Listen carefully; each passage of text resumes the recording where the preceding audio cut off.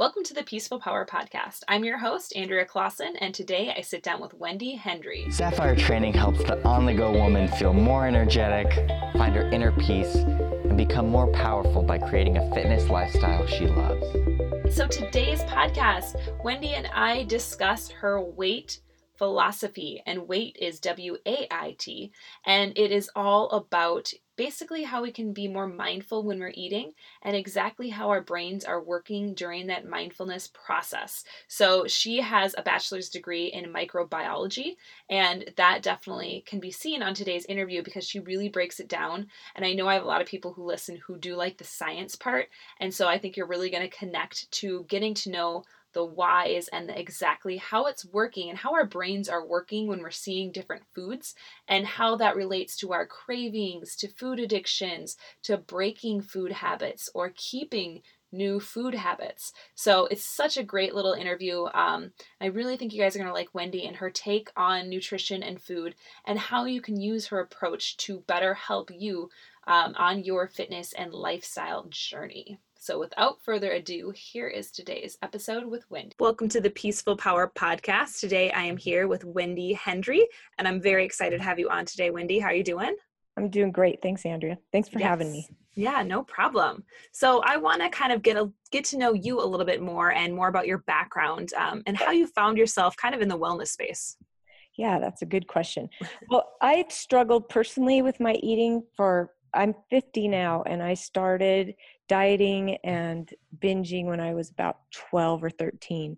And so I always wanted to know like what the answers were, and I could just never find them. And I went to college. I'm technically a microbiologist by trade, and so I've always been interested in like the science of things and how things work and stuff.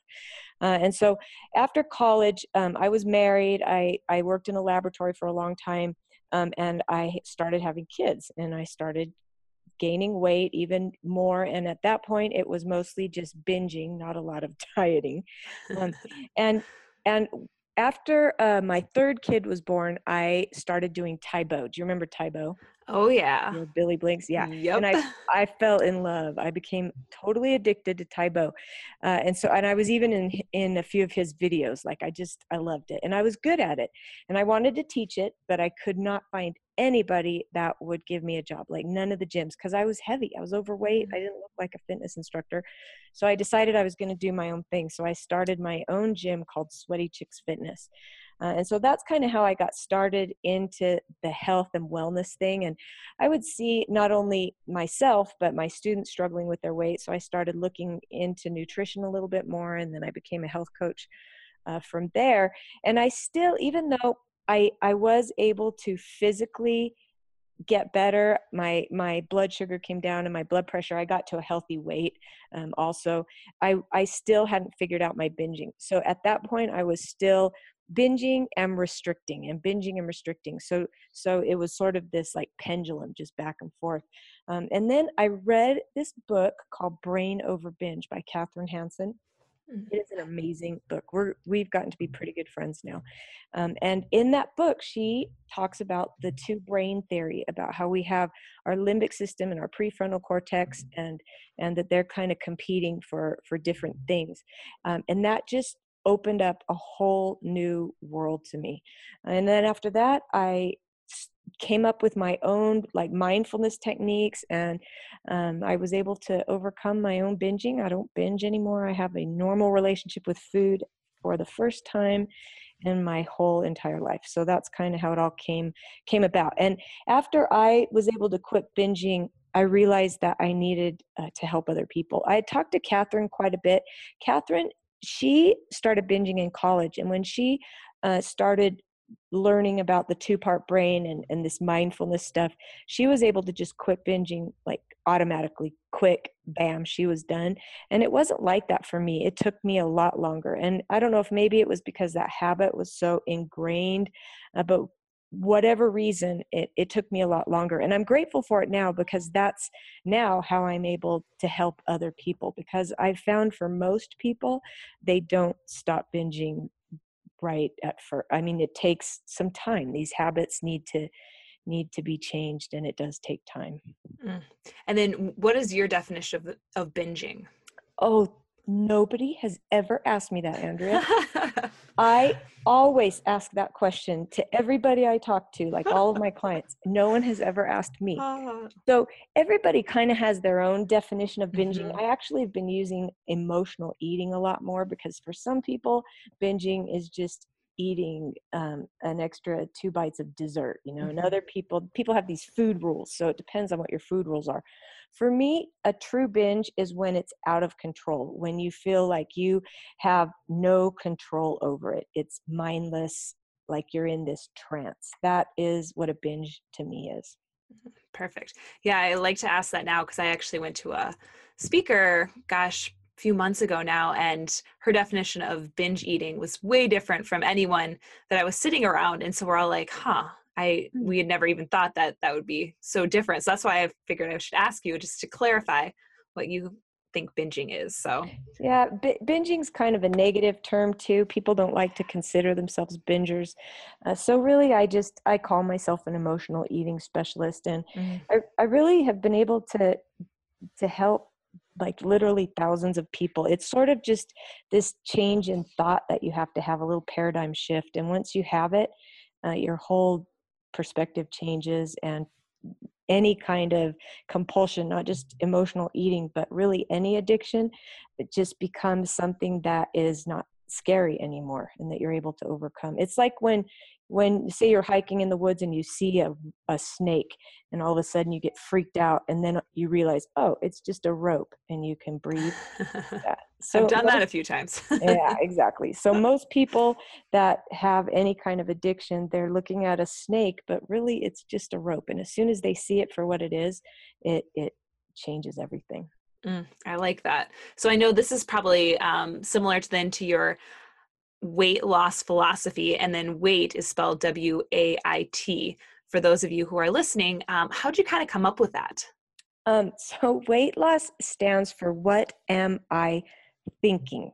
And it came about because after I read Catherine's book, I wanted to be done. Like, let me kind of give you the basics behind this two-part brain stuff, because everything else will make a lot more sense. So Mhm. you have these two competing voices. You have the voice that's telling you to eat the donut, and you have the voice that's telling you you shouldn't eat the donut. Have you heard those two competing voices before? Oh yeah. Yeah. And those two voices are actually coming from separate parts of your brain. And so the voice that's telling you to eat the donut is coming from a part of your brain called the limbic system. The limbic system, they call it the child brain because it's impulsive. It's just there to keep you alive. It's the same brain that the animals have. And when an animal wants to go eat, it doesn't stop and think, is that mouse going to make me fat? Like, it just kills and it eats. And we have that same brain, and it's the first part of our brain to develop. It also houses our habits, all our automation, our breathing, our heart rate. It's there to keep you alive. When you're hungry, it tells you to go eat. When you're being chased by a bear, it tells you to run. Like, that's what the limbic system's for. It doesn't think, it doesn't have any kind of intellect or analytical skills. It's just an organ like a lung or a liver or your heart. It has a purpose and it does its purpose. The part of your brain that's telling you to eat the broccoli or the salad, that is coming from a part of your brain called the prefrontal cortex. And the prefrontal cortex, it's right in the front, it's your gray matter. And it doesn't develop until you're about in your mid-20s. And it's what houses your personality, your analytical skills, your thoughts. It is what makes you who you are. Your prefrontal cortex belongs to Andrea. Mine belongs to Wendy. They're different. And that's what makes us who we are. And it's always going to look out for your best interests. So the voice that is telling you to make the good choices, the little angel on your shoulder, that's your prefrontal cortex, or sometimes it's called the adult brain. And that's the brain that you want to listen to. And so after I read Catherine's book, I could hear those voices like clearly. I could all of a sudden hear the voices. I never really understood what mindfulness was about. I always thought it was just some kind of yoga guru new age thing. But as soon as I realized that I actually had voices going on in my head, it I started to understand. And I think my brain, and most of us, I think we're just going all the time. Our brains are constantly going. We don't ever slow down and pause and try to hear what exactly is our brain saying to us. And so I could hear the voices clearly. I could hear the voice that said, eat a donut or 3 or 5 or 2 dozen. And then I could hear the voice that said, yeah, not a good idea. You need to take better care of yourself. But I still couldn't stop binging. So it was even more frustrating than ever because I could hear it, and I let the limbic system win every time. Like I was actually binging worse because I was so stressed and frustrated with myself. And so I decided that I needed a reminder to stop and pause and figure out what was going on in my head. Because when I was heading for the kitchen, it was like a train. You couldn't stop me. I didn't stop for at all. And so I needed a reminder. So I put, at first I just had kind of an index card, and I wrote, what am I thinking on there, to stop and think, what am I thinking? And then it wasn't working, so I wanted something bigger. So I put a big piece of paper, and I just put the acronym WAIT. And I was like, oh, that's so symbolic, because it's like wait. And so that's kind of when I started slowing down a little bit. I started pitting the two voices against each other because I'm kind of competitive, and I talk about this a lot in my book too. But I started pitting my child brain against my adult brain. And when my adult brain would win, I would give myself like a point. And then as soon as I got to a certain number of points, I'd go get a pedicure or a massage or something. And so that was probably the changing point, or the turning point in my whole journey, where I started to realize, all right, I can make a choice here. I do have control. And once I started realizing that, it became easier. And I have a lot of other techniques and stuff that I use, little games and stuff you can play with your mind to make it a little easier to listen to that adult voice. But that's really the whole key to making good choices with anything. Even my son, I taught it to him, and he was able to quit smoking. So it really works. And that's pretty much what mindfulness is. So weight is mindfulness. What am I thinking? I like that. And about how long did it take you, or how many times did you have to keep kind of trying? Because I know I find this with some of my clients, is it does take, it's not, they might have it for a little while and then they backslide, and then sometimes the backslide lasts longer than you would like, and then having to start over again. Like, is that kind of something that you found with your journey? Absolutely. That is exactly what happened to me. I would think that I had it conquered, and then pick it back up again. And once that habit would start up again, man, it just was hard to stop it. And so I'd go a while binging, and then I'd stop again. And I look back now, and I have 3 main techniques that I use. One I use is called disengage and distract. Another one is called sitting with the uncomfortable. And then the other one is recognizing the manipulations. And each one of these were things that helped me. And once I got through all of these, like I was done. Like I can't remember when I last binged now. It's been a long time.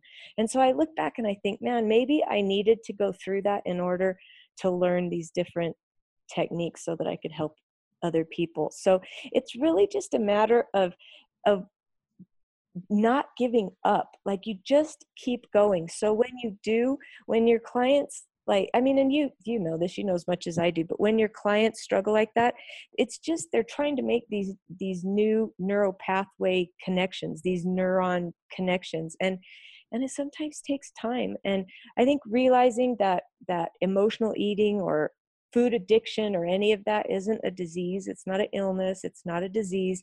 It really is a choice. And once you realize that, and you start to learn how to strengthen your willpower, you can do it. Anybody can do it. Even if it does take some time, it's okay.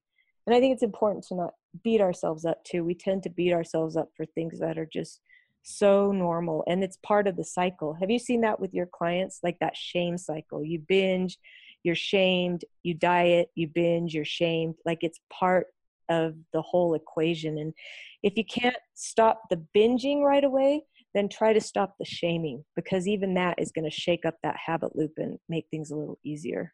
Yeah, I'm thinking of one of my clients even just recently, and she kind of had a self-sabotage week.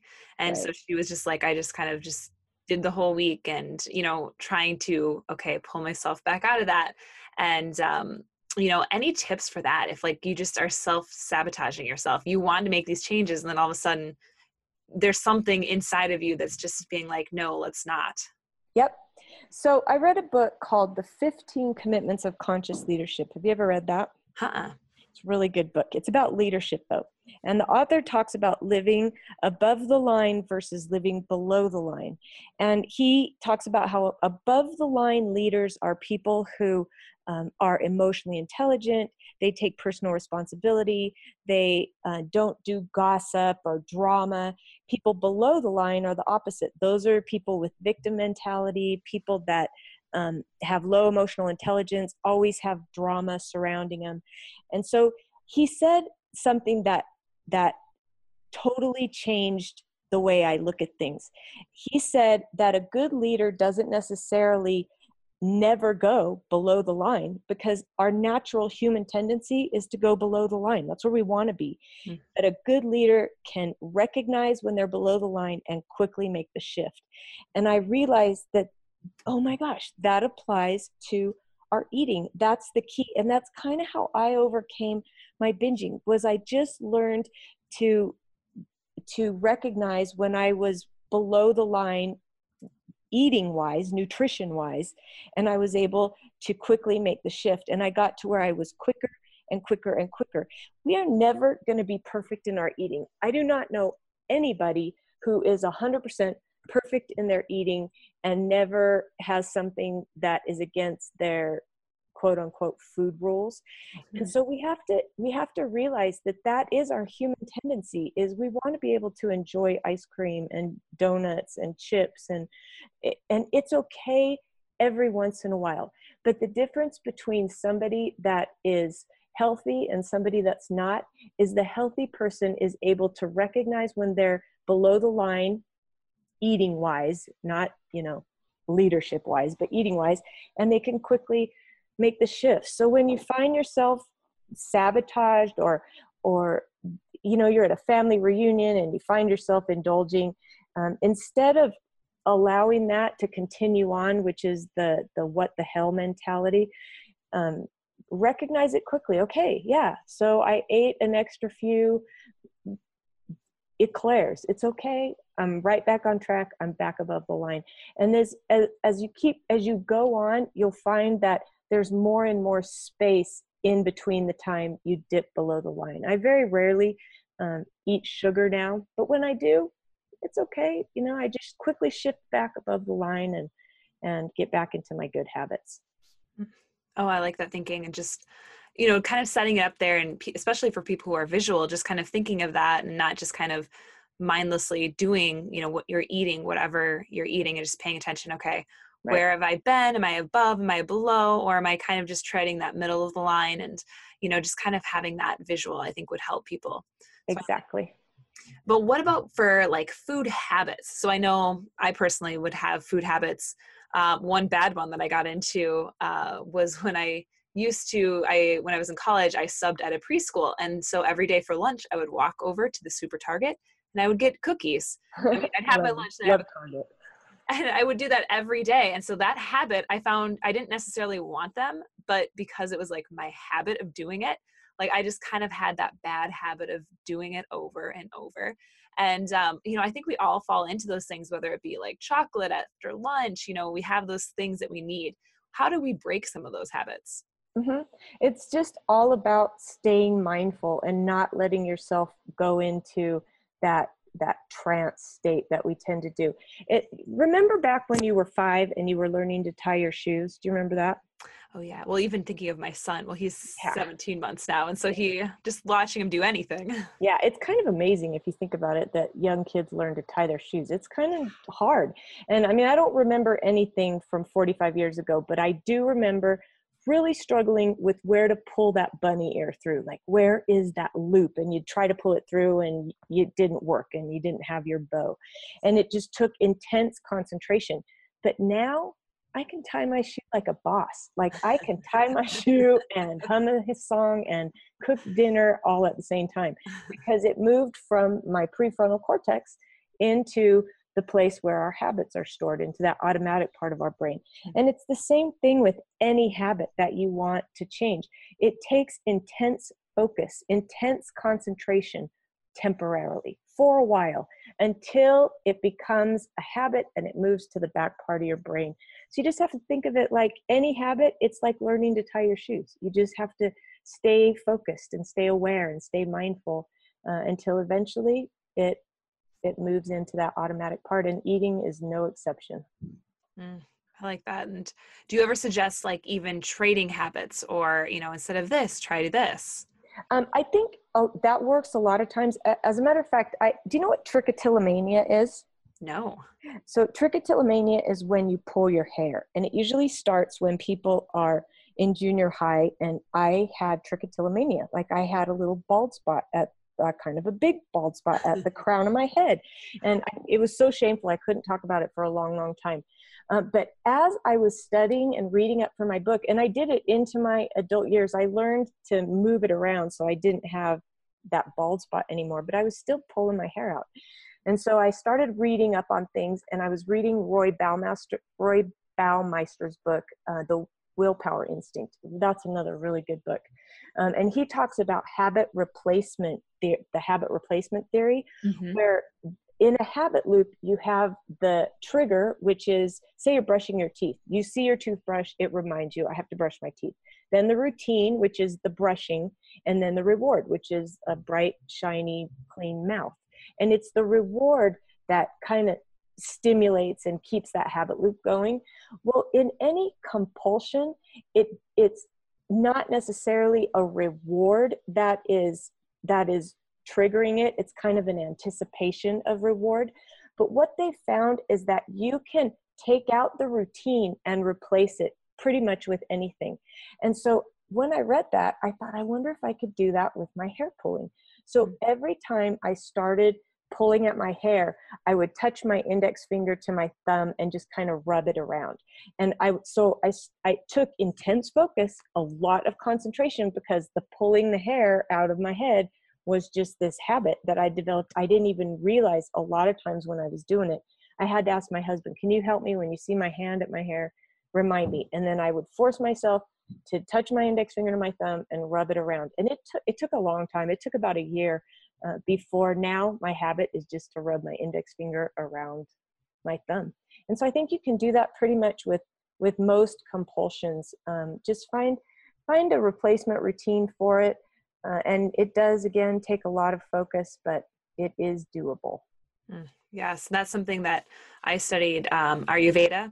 And that's one of the things that they kind of go about, is having that trigger and then your behavior and then a reward after. Right. And that's something that I've, just wondering, because I love studying habits and talking habits and just seeing what makes people tick, especially being in the fitness industry. I mean, so much of what we do is based on those habits and those routines, and, just having any information that I can to help people, because I think that's something that's hard for a lot of people, is getting into the habit of eating properly and fueling their body and trying to work out on top of that. Those are two tough habits for most people. Right. Yeah, they are.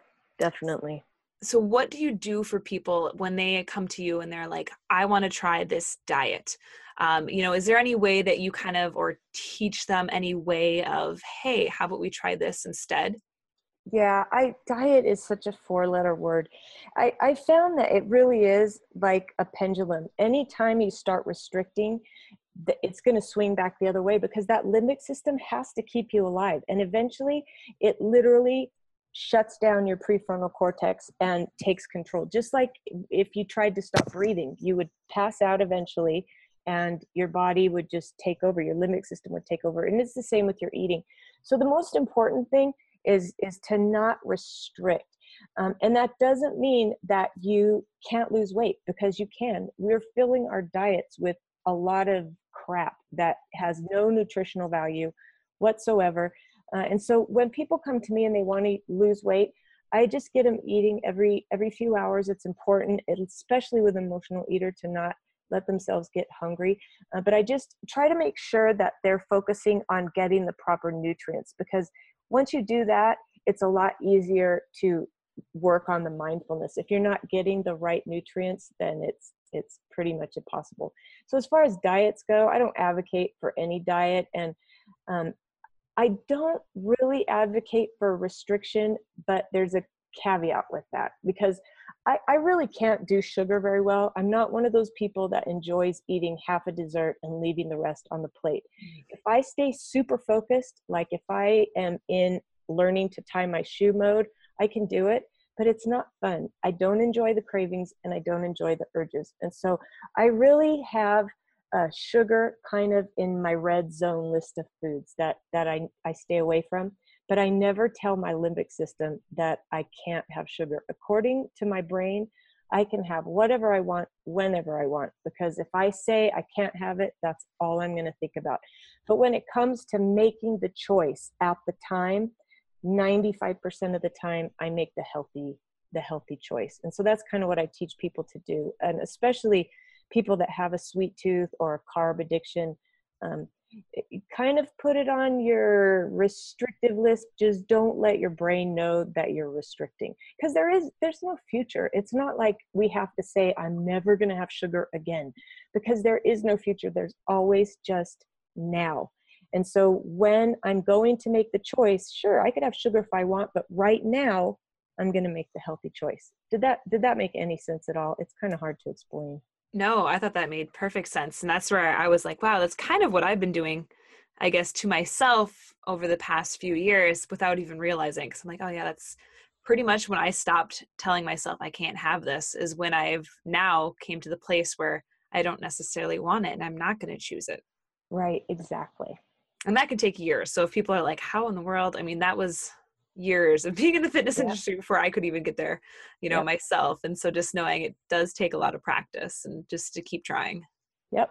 So how do you go about teaching like that to kids? How do they have that mindful eating with children? With kids, I really just I go and do presentations at especially junior highs. I like the junior high age kids. And my whole mission with them is to teach them to not diet. I think kids a lot of times don't have a lot of control over what they eat, because the parents are the ones buying the food. They're going to eat what's in the house. So you really have to teach the parents to put the healthy foods in the house.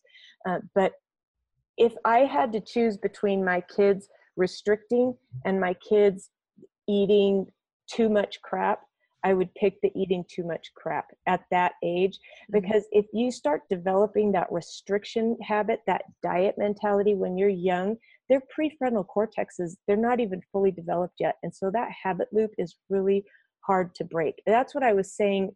The difference between Katherine Hansen and I too, is that I think her habit loop probably wasn't as solidified, or whatever you'd call it, as mine, because I had started well before my prefrontal cortex was ever developed. So yeah, I mean, of course, obviously we want kids to make the healthy choice, but my big message to them is do not diet. And I tell the boys to not ever say anything about a girl's weight, or I will hunt them down and kill them. It just shouldn't be a focus. Really, parents just need to try and have better foods in their house. Get rid of the Twinkies and the Oreos. Yes, I like that. And that's great advice too, especially to tell, the boys, and I have a son as well, and making sure that, I teach him that as well. Cause I think that's so important that, teaching not just the girls, but the boys, like how to, respect like themselves. I'm sure there are certain, I don't know if the young boys have as much difficulty with their weight and, growing up as young girls do. Because I had 3 brothers, and I don't think any of them, I don't remember any of them ever once having any worries about their weight or what they appeared to look think like. they probably do. I mean, I know they do. It's just not, girls are far more susceptible to it. Yes. So how do you kind of bring mindfulness then into your fitness routines? That's I've never been asked that question before. I don't know that I really do. Usually when I'm teaching my fitness classes, like I taught it this morning, I'm just trying to get them through the class. Sometimes what I will do at the end of a class is I'll have them get into plank for the final few minutes, and I'll walk around them as they're in plank and talk to them about their limbic system. And I'll say, your limbic system right now is screaming for you to get out of plank, because the limbic system only wants to feel good. It wants to do what is pleasurable, but you do not have to listen to your limbic system. And so I do that a lot. Or sometimes if we're doing squats, I'll say, all right, it's your child brain that's telling you to stop, but you do not have to listen to it.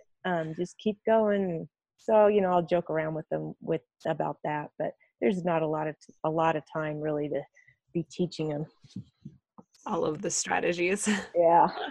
I do recommend my book though. When people come up to me, I'll say, go get my book, because that'll teach you some stuff. And how long have you had your studio?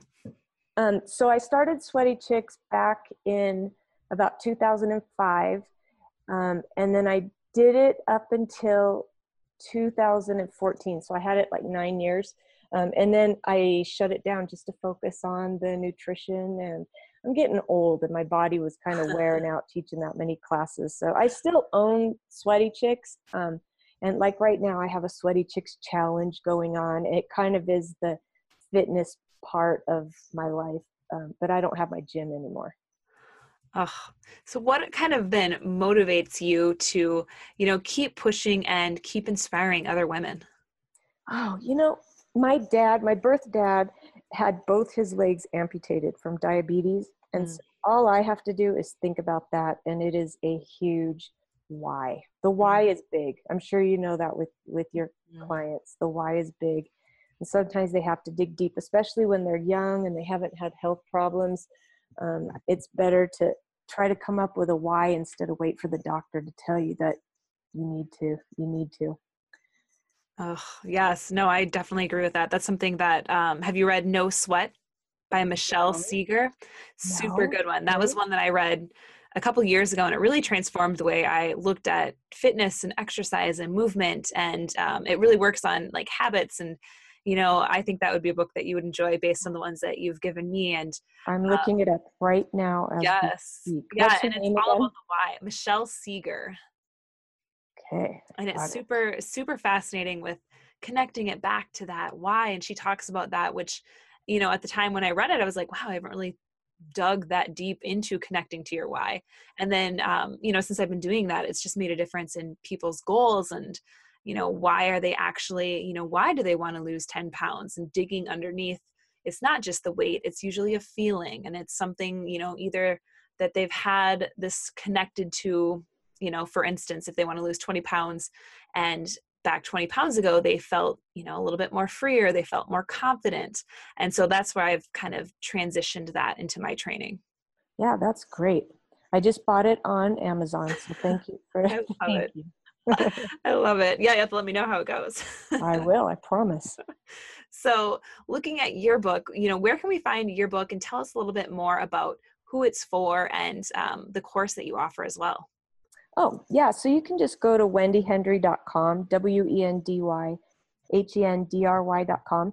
It's on Kindle and it's on Audible. You can read it for free if you have Kindle Unlimited. It's like $1.99 on Audible if you're a member. So I just try to keep it real affordable. So that's where you can grab the book. And then my program, I used to do just workshops. I would do these 8-week workshops, but I just turned it into a video course. And so if you want to grab the video course, you know what? Let's give a promo code to your people too. I'll set you up a promo code. What do you want me to have it say? What do you want me to you can just do Peaceful Power Podcast. Okay, I'll do Peaceful Power. Let's do Peaceful Power 50, and it'll give them $50 off. I'll have it set up so they can grab that. And you just get that at my website, wendyhendry.com. You can go to /program or just get it from the homepage. Perfect. So that will be great. And I'll put all of that in the show notes as well. Okay. So in case anyone's looking for that there. So kind of the last few questions that I have for you. Can you tell us a little bit more about how people can take the weight philosophy and put it into their lives today? So what is the number one tip you would give for someone? think the number one tip would be to stop and just listen and try to hear those voices. Get used to hearing the limbic system come up with its excuses, things like, it's okay, you can have the cupcake because you can start again tomorrow, or it's okay, you worked out at the gym so you can have a Snicker bar. Try to start just listening to those voices. That's the very first step. That's what I have people do. Whether you indulge or abstain, that's up to you, but to just start listening. I love that.